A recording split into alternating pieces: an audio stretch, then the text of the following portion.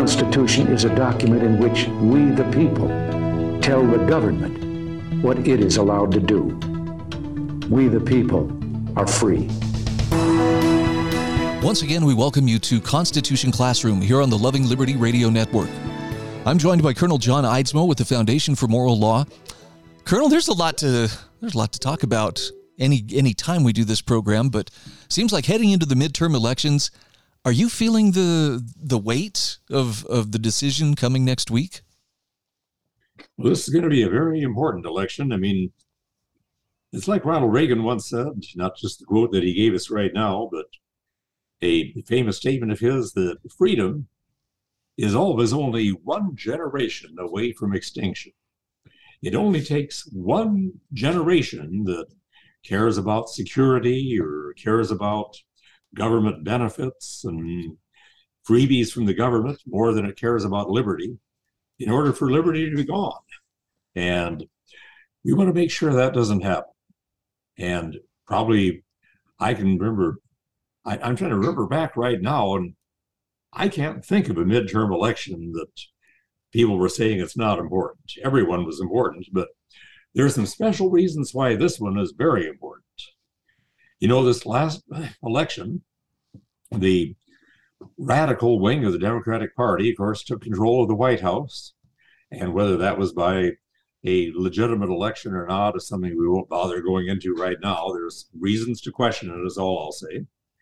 And anyway, they also kept their control of the House by a very, very narrow margin.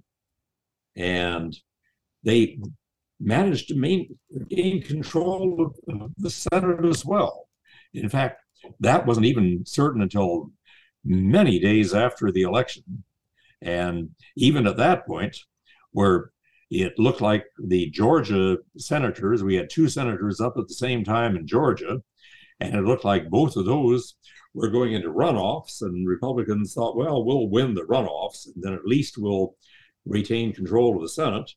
But by very narrow margins, again, the legitimacy of those margins is open to some question, the Democratic candidates won both of those Senate seats. And that gave the Democrats a 50-50 tie in the Senate, which meant that the president of the Senate, or the presiding officer of the Senate, I should say, the vice president, Kamala Harris, would cast the deciding vote. And since she would cast the deciding vote, it also meant that the committee chairman would all be of the Democrat Party, and committee chairman only has one vote like everybody else does, but they have immense power to tie up a bill and keep it from coming up for a vote, as does the leadership, the Speaker of the House and the President of the Senate and the Majority Leader and Majority Whip. They have tremendous power to determine which bills come up for votes and which ones don't, and also tremendous power to pressure their own people, arm twist their people into voting a certain way. And I will give her credit. Nancy Pelosi has been very, very good at that. She, in fact, one congresswoman that I know tells me something about Nancy Pelosi. She says she's utterly ruthless, but one thing about her is she knows people. She says Nancy Pelosi knows the names and ages of every one of my children and asks me about them. In other words, she does so for personal reasons, but also that means she's good at getting the goods on somebody if she needs to do that in order to get somebody's vote. And we would like to think in an ideal world that our politicians don't have skeletons in their closets, but we all have sinful natures and we all have some. We would like to think that those wouldn't influence how we vote, but if there is a veiled threat that something like that might be revealed that might embarrass my family or might cost me the next election, there's a lot of people that would influence how they vote on an issue. Anyway, the point of the matter is that by the very narrowest of margins, the Democrats have had control of both houses of Congress. Now, one thing that has pleased me a great deal is that some of the most egregious things that they have tried to do, like the For the People Act, which would take all of the early voting and these other things, the ballot drop boxes and all of these other things that I think are unconstitutional, I think are illegal, and I think also facilitate fraud. These things were done in a few states, and those things might have made the difference between carrying or losing certain of those states. But the For the People Act, if it had been passed, would have made that the required practice in all 50 states. And they have not been able to get that through yet. For one thing, we've had a couple of senators, Senator Manchin of West Virginia and Senator Sinema of Arizona, that have had a bit of an independent streak, possibly because of their voters back home. West Virginia is, with the maybe possible exception of Alabama, probably the most conservative state east of the Mississippi. And Senator Manchin has certainly not wanted to antagonize his populace there because he needs them for re-election. And we can be thankful that he was there. Now, let's not be under any illusions that Senator Manchin is a conservative, or even less Senator Sinema.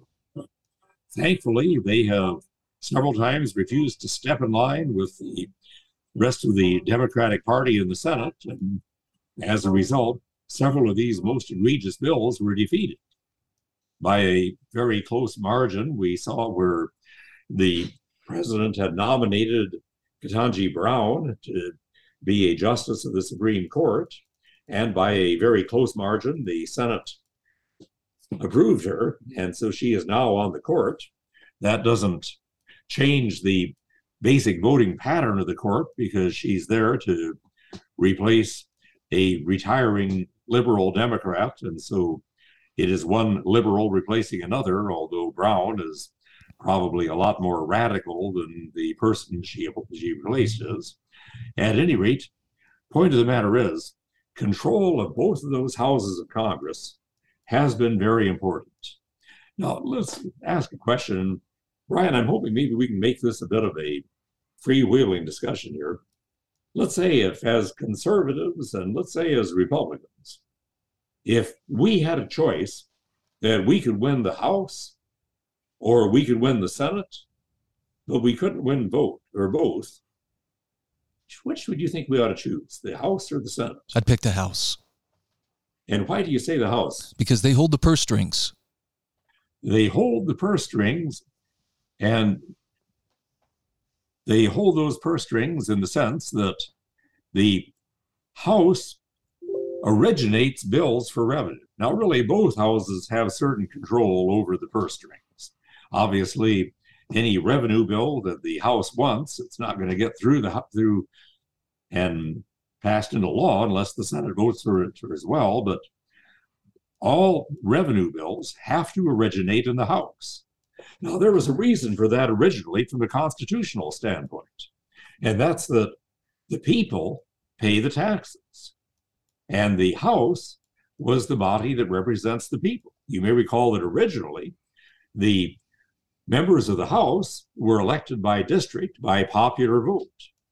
The senators were chosen by the state legislature. People did not vote for their state legislatures, for their United States senators until the adoption of the 17th Amendment in 1913.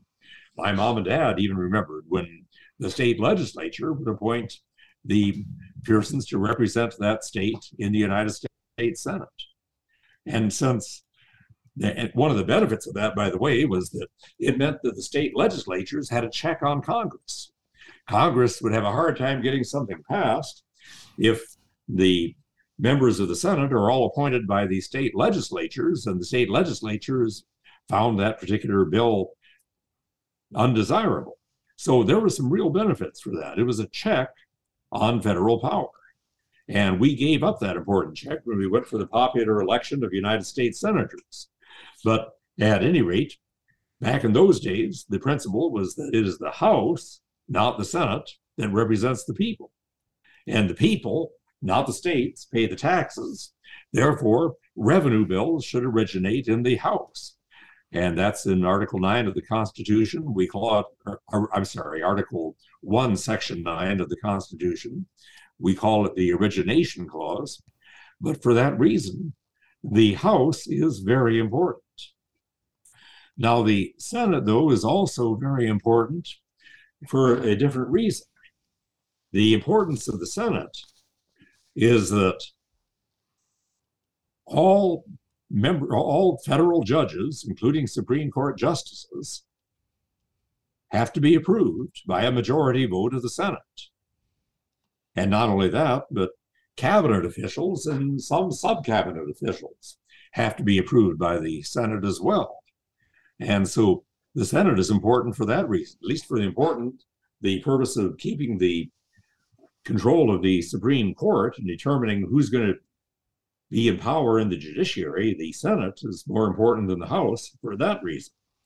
There's another reason that the Senate, or that the House, though, is important. And really, the question I just asked as to which is more important, if you had asked me the question, I'm not sure which answer I'd give. I see a lot of importance for both.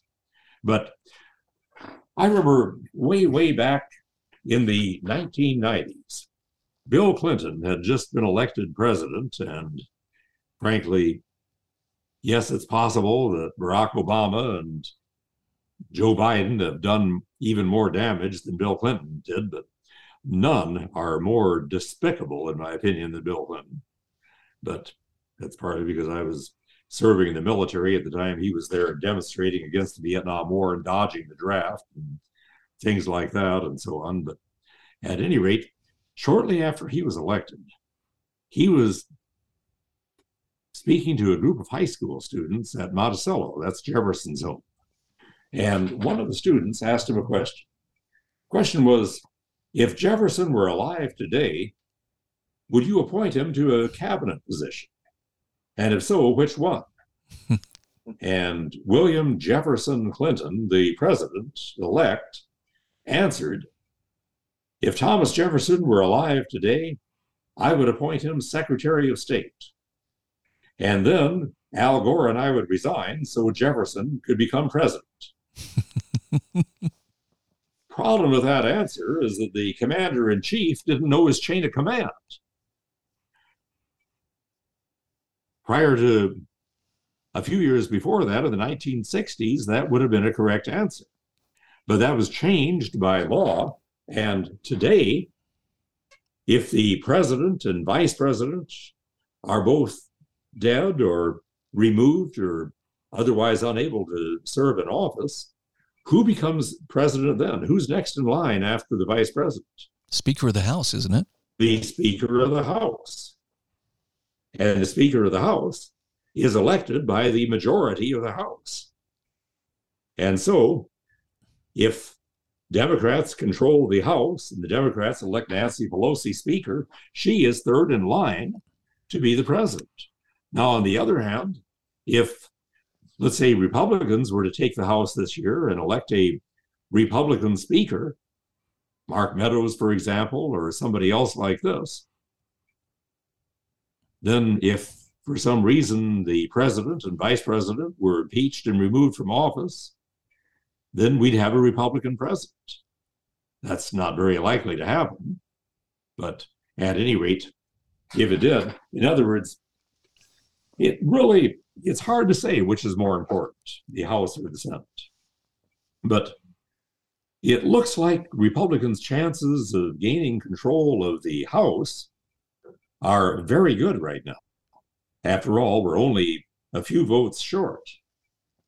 And it looks like enough House seats are going to flip this time that some say it's going to be as many as 30 or so. Some say less, but it only has to be about maybe 6 or 8. And Republicans will take control of the House. If they do, practical effect of this will be that the Speaker will be a Republican, and the Speaker will have a lot of control over what bills come up and which ones don't. The Majority Leader and Majority Whip will be Republican, And possibly even more important than that, the committee chairs will be Republican.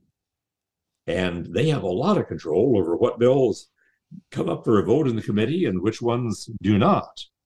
And so that control over the House is very important. Now, you would think maybe the chances of getting control of the Senate would be greater than the House, because right now in the Senate it is tied. But why is it that it's going to be more difficult possibly in the Senate this year? That you're going to have to tell me. Well, the reason is simply this, that, we elect senators for 6-year terms, staggered 6-year terms, meaning we elect only 33 or 34 in any one election cycle.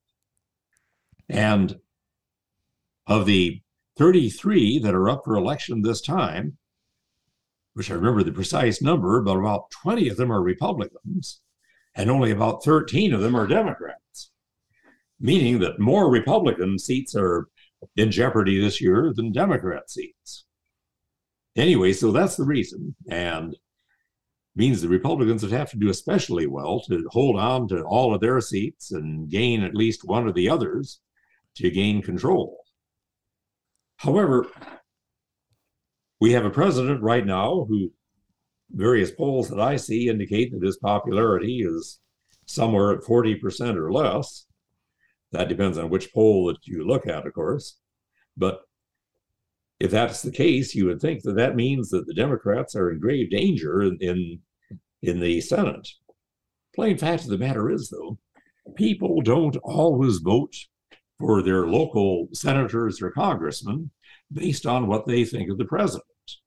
And they may not care for the president, but their particular senator, who may be of the president's party and may vote with the president almost all the time, they may nevertheless happen to like that senator for some reason and may vote for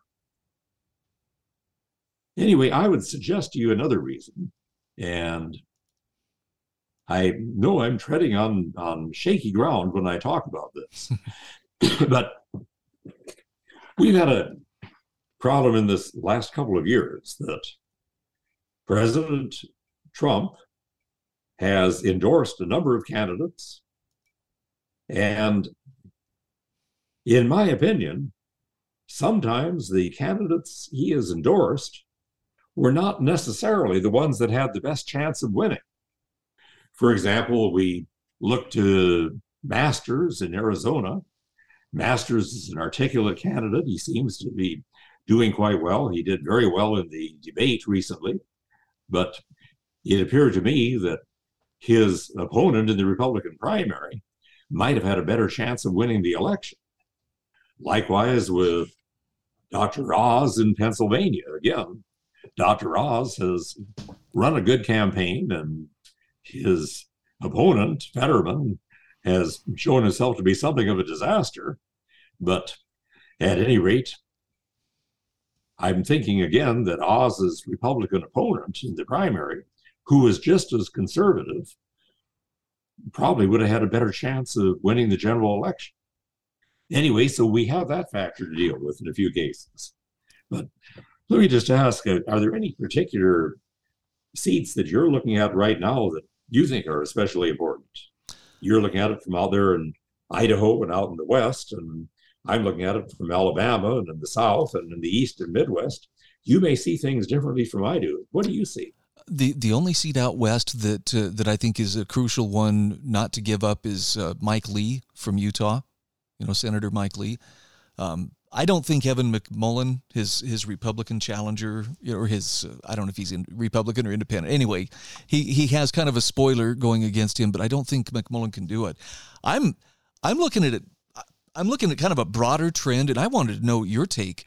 Do you see accountability driving the vote, as we go into this midterm? I know that the political parties are all about, getting their hands on the power, getting their candidates elected, but I'm wondering if you are seeing a trend of people who are stepping up, who are active politically, because, whether it was the COVID lockdowns, whether it was the woke agenda being introduced into their school to their kids, it sure feels like there are a lot of people who are like, you know what, the last 2 years have been radical crap forced on us, and this is a chance to exercise our vote to say no.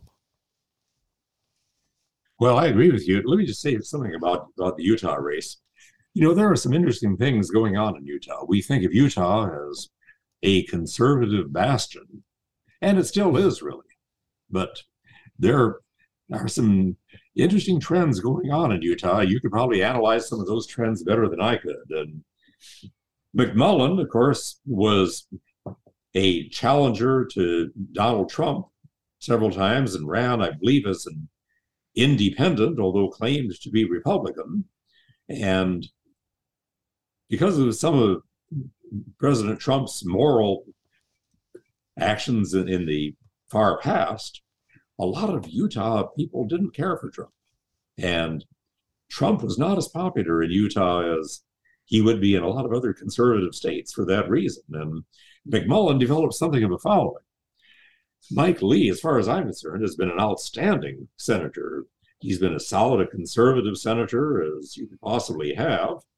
And anyway, the last thing I saw, an Emerson poll that came out just a couple of days ago, said that Mike Lee is up by about 10 points, indicating he probably should be safe for re-election. And I'm certainly hoping so. But at any rate, if we lost Mike Lee, that would be dangerous. And who knows what McMullin would be. But I see him as certainly nobody that can be relied upon in any way. But that's my thought on it. I guess yours is fairly similar. Yeah, I think Mike has done a pretty good job. I'm a little cynical, but I've watched this for long enough to realize the longer someone is in Washington, D.C., Orrin Hatch is a good example. They start out very good. They can actually do some good while they're there, but the longer they're there, the more they kind of become entrenched in the machinery, and the more they become part of the problem. And that's not a slam against him. It's just that's the nature of Washington, D.C. And, I remember back in the 1960s, I've been around a long time, as you can tell by my white hair. I'm 77 years old, but I can remember back in the 1960s when Orrin Hatch was first elected. Wow, this guy is going to be a wonderful conservative. And for the most part, he's been pretty good. And even toward the end, he was pretty good. But at any rate, you're right. He kind of became establishment and not the conservative firebrand that he appeared to be early. Mike Lee was certainly elected as a conservative stalwart. And from what I can tell, at least, I think he's held the line on that so far better than Hatch did. But you always have to watch, because you tend to assume that just because somebody was a solid conservative when you elected him, that he's going to stay that way the rest of his life. And they don't. But now you talk about accountability, and hard to know what to mean by accountability, but we're going to have to take a break. So let's look at that issue after we take our break.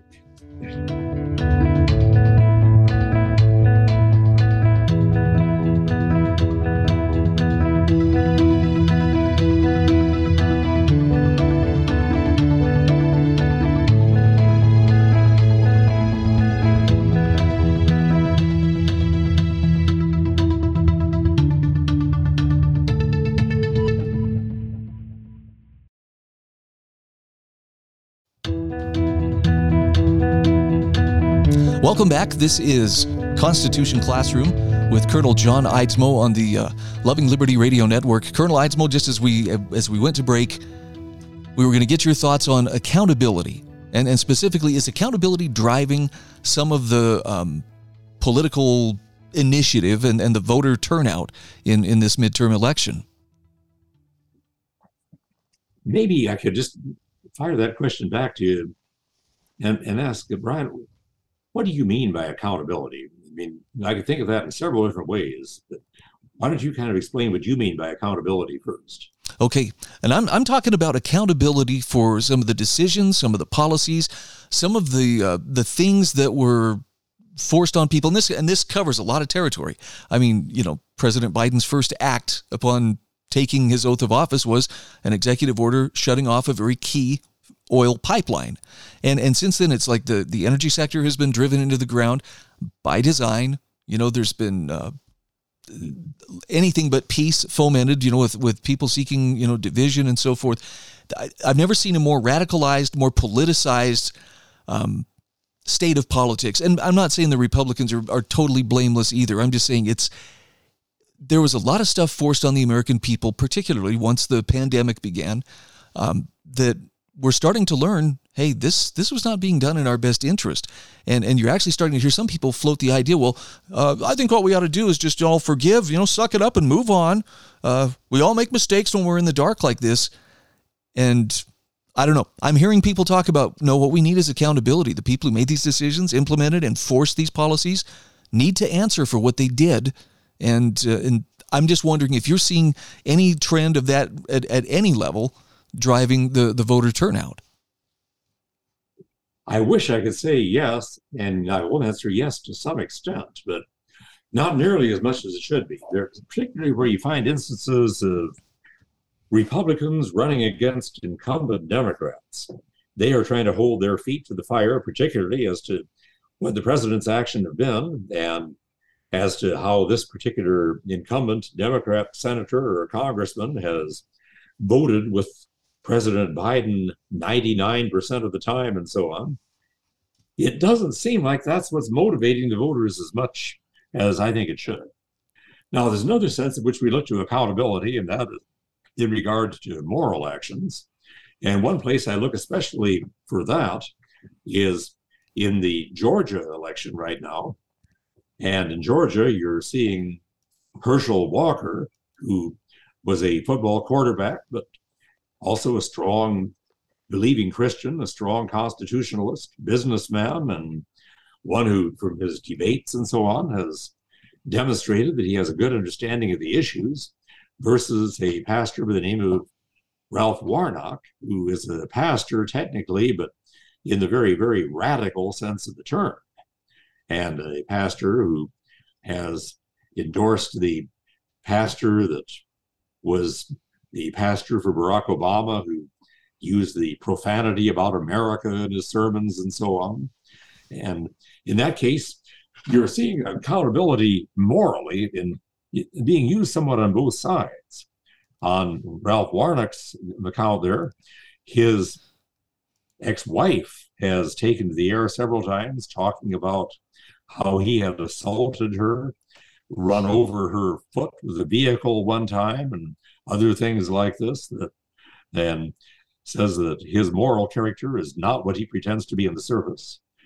Where at the same time, they have had several women come forward to claim that the Republican, Herschel Walker, back in his football days, had paid for abortions for several girlfriends, and he denies that. So far as I can see, they've come up with no proof whatsoever of the accusation, other than just the word of those who have made the accusation. It looks to me like Georgia voters aren't paying too much attention to either one of these things. And on the one hand, as far as Ralph Warnock's beliefs, I don't know how, certainly Republicans are motivated by that. I don't know how much Democrats care about how radical he has been. I would like to think that a lot of Black Democrat Christians would see that these radical views that he is espousing are not theirs. As far as the supposed abortions for Herschel Walker, well, I think voters are looking at that in a couple of ways. One, it may very well never have happened. It's just the word of several, and we've seen how they've tried to do that with Judge Moore, for example, how they tried to do that with Clarence Thomas, how they tried to do that with then Judge Kavanaugh. And I think the voters are becoming a little bit jaded at that. And secondly, they're saying, even if that did happen, it was way, way back a long time ago when he was a football player, and he's not necessarily the same person today. So I don't see that that's having a whole lot of effect right now.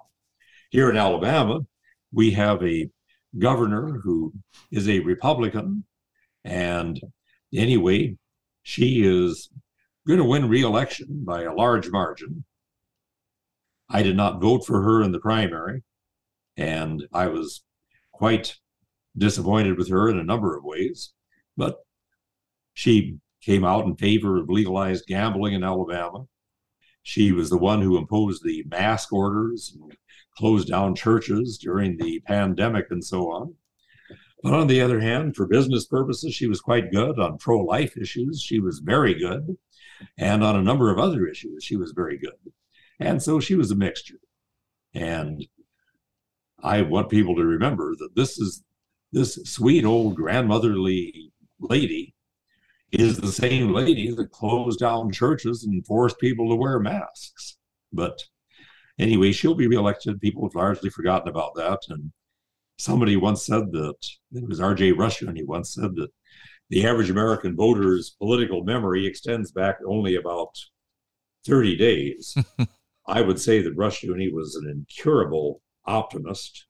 I would say more likely about 7 days. But at any rate, I think that we do need to hold them accountable. Like, for example, on the gas issue and so on. I think a lot of people are holding him accountable on that issue. And that is bothering a lot of people because that's something they see. They see every day. And every day you go to the pump and you pay and you see those prices. And first of all, when prices were going way, way up, and remember they were down to, what was it, $2 a gallon or thereabouts when Trump was president, or less than that even. And now they're went up to 4 something, and the president was saying, this is all beyond my control, then it's Putin's fault, that right. sort of thing. But then prices started to go down for a while as he released some oil, and as prices go down, now he's taking credit for the prices going down.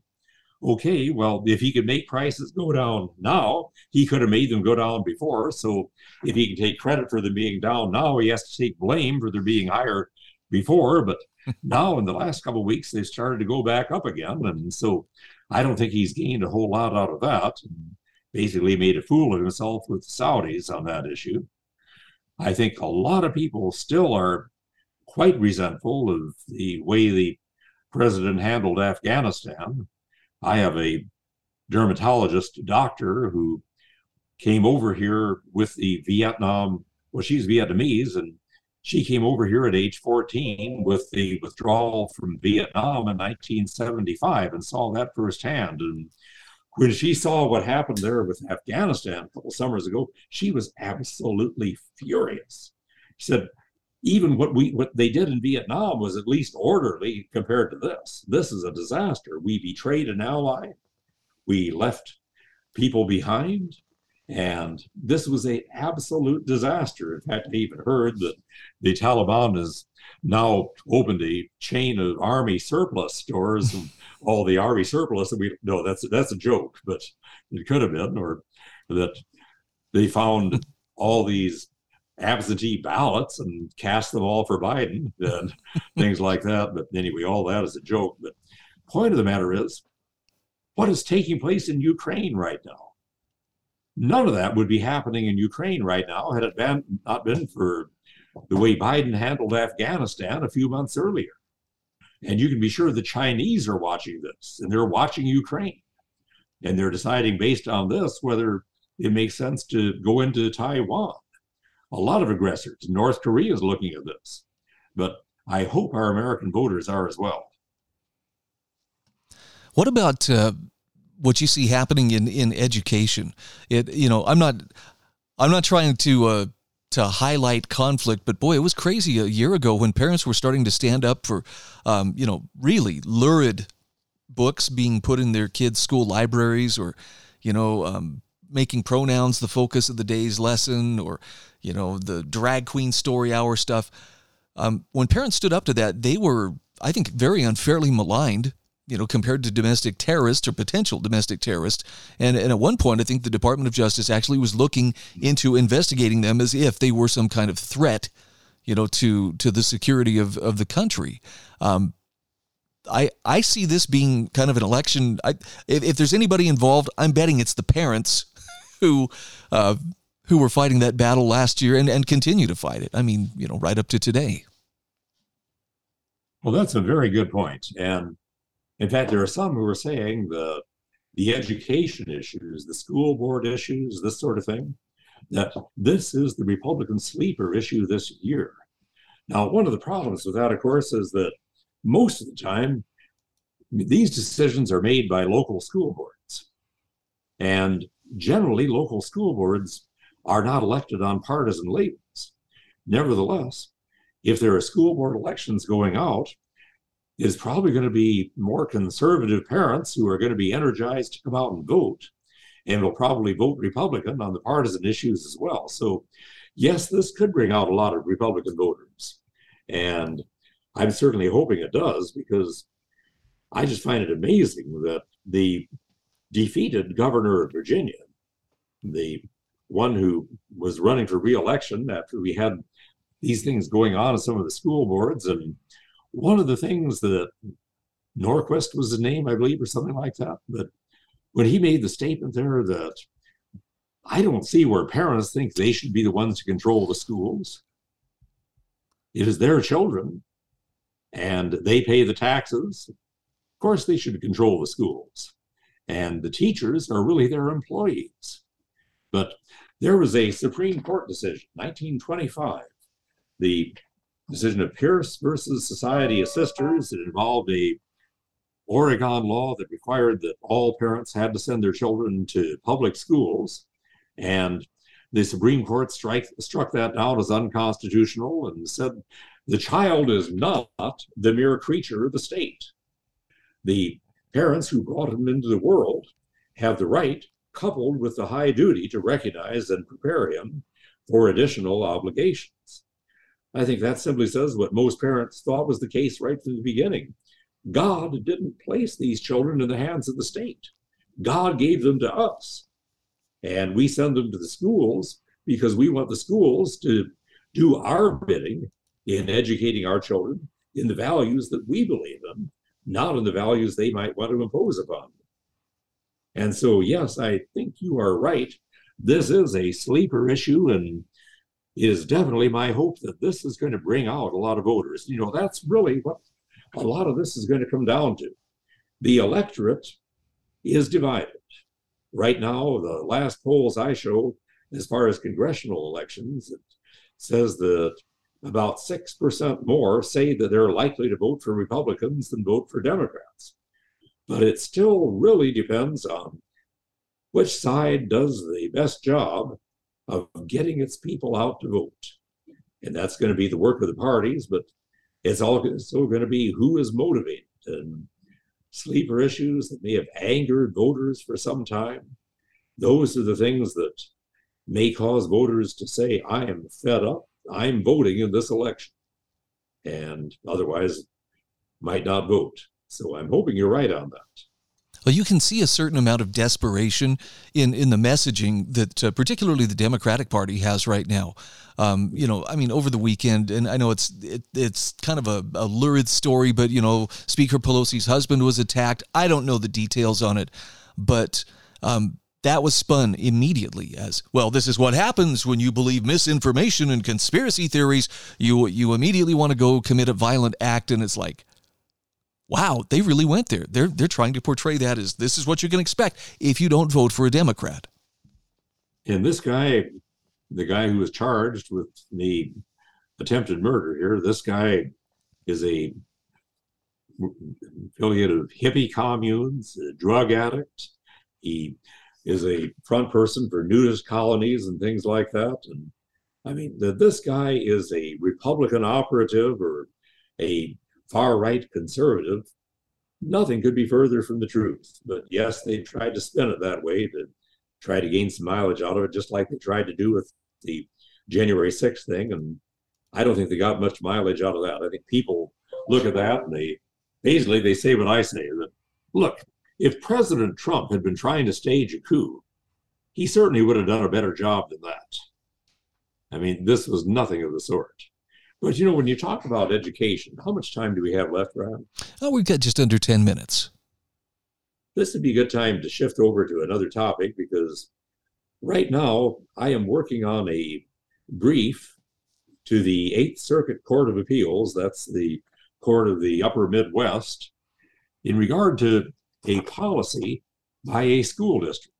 The case is called Parents Defending Education versus Linn-Mar Community School District. Linn-Mar is in the Cedar Rapids, Marion, Iowa, and eastern Iowa. And interestingly enough, the year before we were married, my wife taught for that school district. But things were a lot different in that district back then, or we wouldn't be talking about this lawsuit. But the school district decided on a policy that addresses transgender issues. The policy provides that a child may identify with whatever gender he wants to be identified with.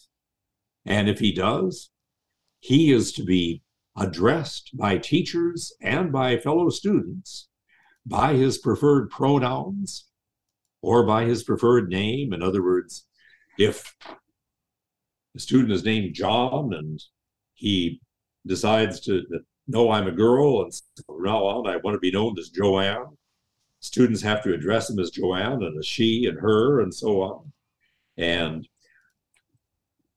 refusals to do so will be considered offenses under the school district's bullying policy, 103.1, and offenses under that can be punished by anything up to suspension and or expulsion from school. So another thing that makes that policy, I think, even more egregious than this is that it goes on to say that if the student does not want the parents to know that he is now identifying with the opposite sex, they are to keep that confidential, at least until they have prepared a full gender profile for the child. Then they don't notify the parents, but the parents may still, at that point, based on state law, have the right to look at their child's records and see this. Anyway, some 76 parents came to protest this at the school board meeting where it was adopted last April. And the school board nevertheless adopted it by a vote of 5-2. And we are thankful for those 2 that voted against it. Those parents, with an organization that they call Parents Defending Education, have filed a lawsuit in federal district court saying that this is illegal. And anyway, they lost in the district court. The district court said that the problem you have with this case is that you don't have standing to object yet because you don't yet have a child who has used the wrong pronouns and has been suspended or expelled from school because of that. And until you do, this isn't really ripe for adjudication. Anyway, so the case is on appeal to the 8th Circuit. And a number of the arguments that we are making here in this case, I'm making some arguments of standing here that already you have a free speech violation, even if you don't have the student actually being expelled. Already you've got a free speech violation because, as we are saying here, compelled speech is an especially egregious violation of the First Amendment. Give you an example of what I mean by compelled speech. Let's suppose that you hate Donald Trump. And not only do you dislike him personally, but you find his style of leadership abhorrent. You don't care for his moral actions. You don't like his tweets. And you hope he is not reelected. But let's say there is a law passed that prohibits you from expressing your convictions. It prohibits you from criticizing Donald Trump. You're going to consider that a free speech violation. And you may sullenly comply, but you're going to be angry about it. But let's suppose that the law doesn't say that. Let's suppose the law says that you have to publicly praise Trump. You have to publicly have a Trump bumper sticker on your vehicle. And you have to say you love his tweets. you're going to be outraged. You're going to say, I'll go to jail before I do that. Well, that is compelled speech. And the courts have repeatedly said that the First Amendment protects you from being forced to say what you don't want to say, at least as much as it protects you from being prohibited to say what you want to say. For example, we have a case, West Virginia State Board of Education versus Barnett, 1943, in which the court held that public schools could not force students to say the Pledge of Allegiance if they objected to it. Now, I'm for saying the Pledge of Allegiance, and the court didn't say that the schools can't have the Pledge of Allegiance. They just said you can't force unwilling students to say it. You had a case, Maynard or Woolley versus Maynard, 1977, in which the Supreme Court said that you look at the New Hampshire license plate, which has the New Hampshire motto on it, live free or die, and there was a Jehovah's Witness as a pacifist who didn't want that motto on his license plate and covered it up with tape.